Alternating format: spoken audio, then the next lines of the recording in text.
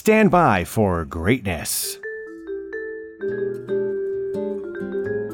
Yo, what's up ATL? It's Blindside, Channel Ocho Productions, and I'm coming at you with another on-set weather update. Today is Monday, July the 26th. We got another hot one for you. Sunny skies in the morning to kick off your day, reaching a high of 90 today. Cloudy afternoon, give away to 40% chance of thunder showers. That's about mid-afternoon, early evening time right there. And then back down to cloudy skies. 88% humidity throughout the day, low of 73, and the sun's gonna look to set at 8:42 in the PM. And now for some, please stop dumping your goldfish in the nearest lake news. The snack that smiles back, goldfish. Officials in Minnesota are asking folks to stop dumping their unwanted goldfish into a local lake after it was discovered that a ginormous goldfish was swimming around. A goldfish that measured up to 18 inches. That's a big goldfish. Another creature is causing quite a stir in a Minnesota lake, and it's not gray and white, but gold. Giant goldfish, some the size of a football, have become a regular sight in Keller Lake. In the city of Burnsville, there lies the beast that flaunts its orange scales at passerbys in Keller Lake. But he be not the only one, as there are 10 fish that measure up to a foot long.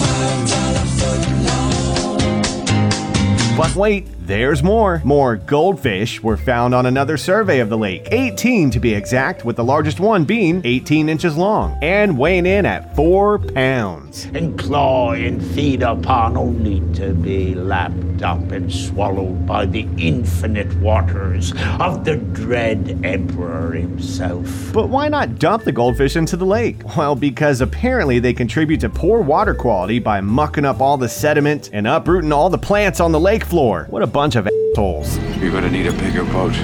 I'm Blindside. Keep them goldfishes in that bowl. And I'm out. You were right, Dory. We made it.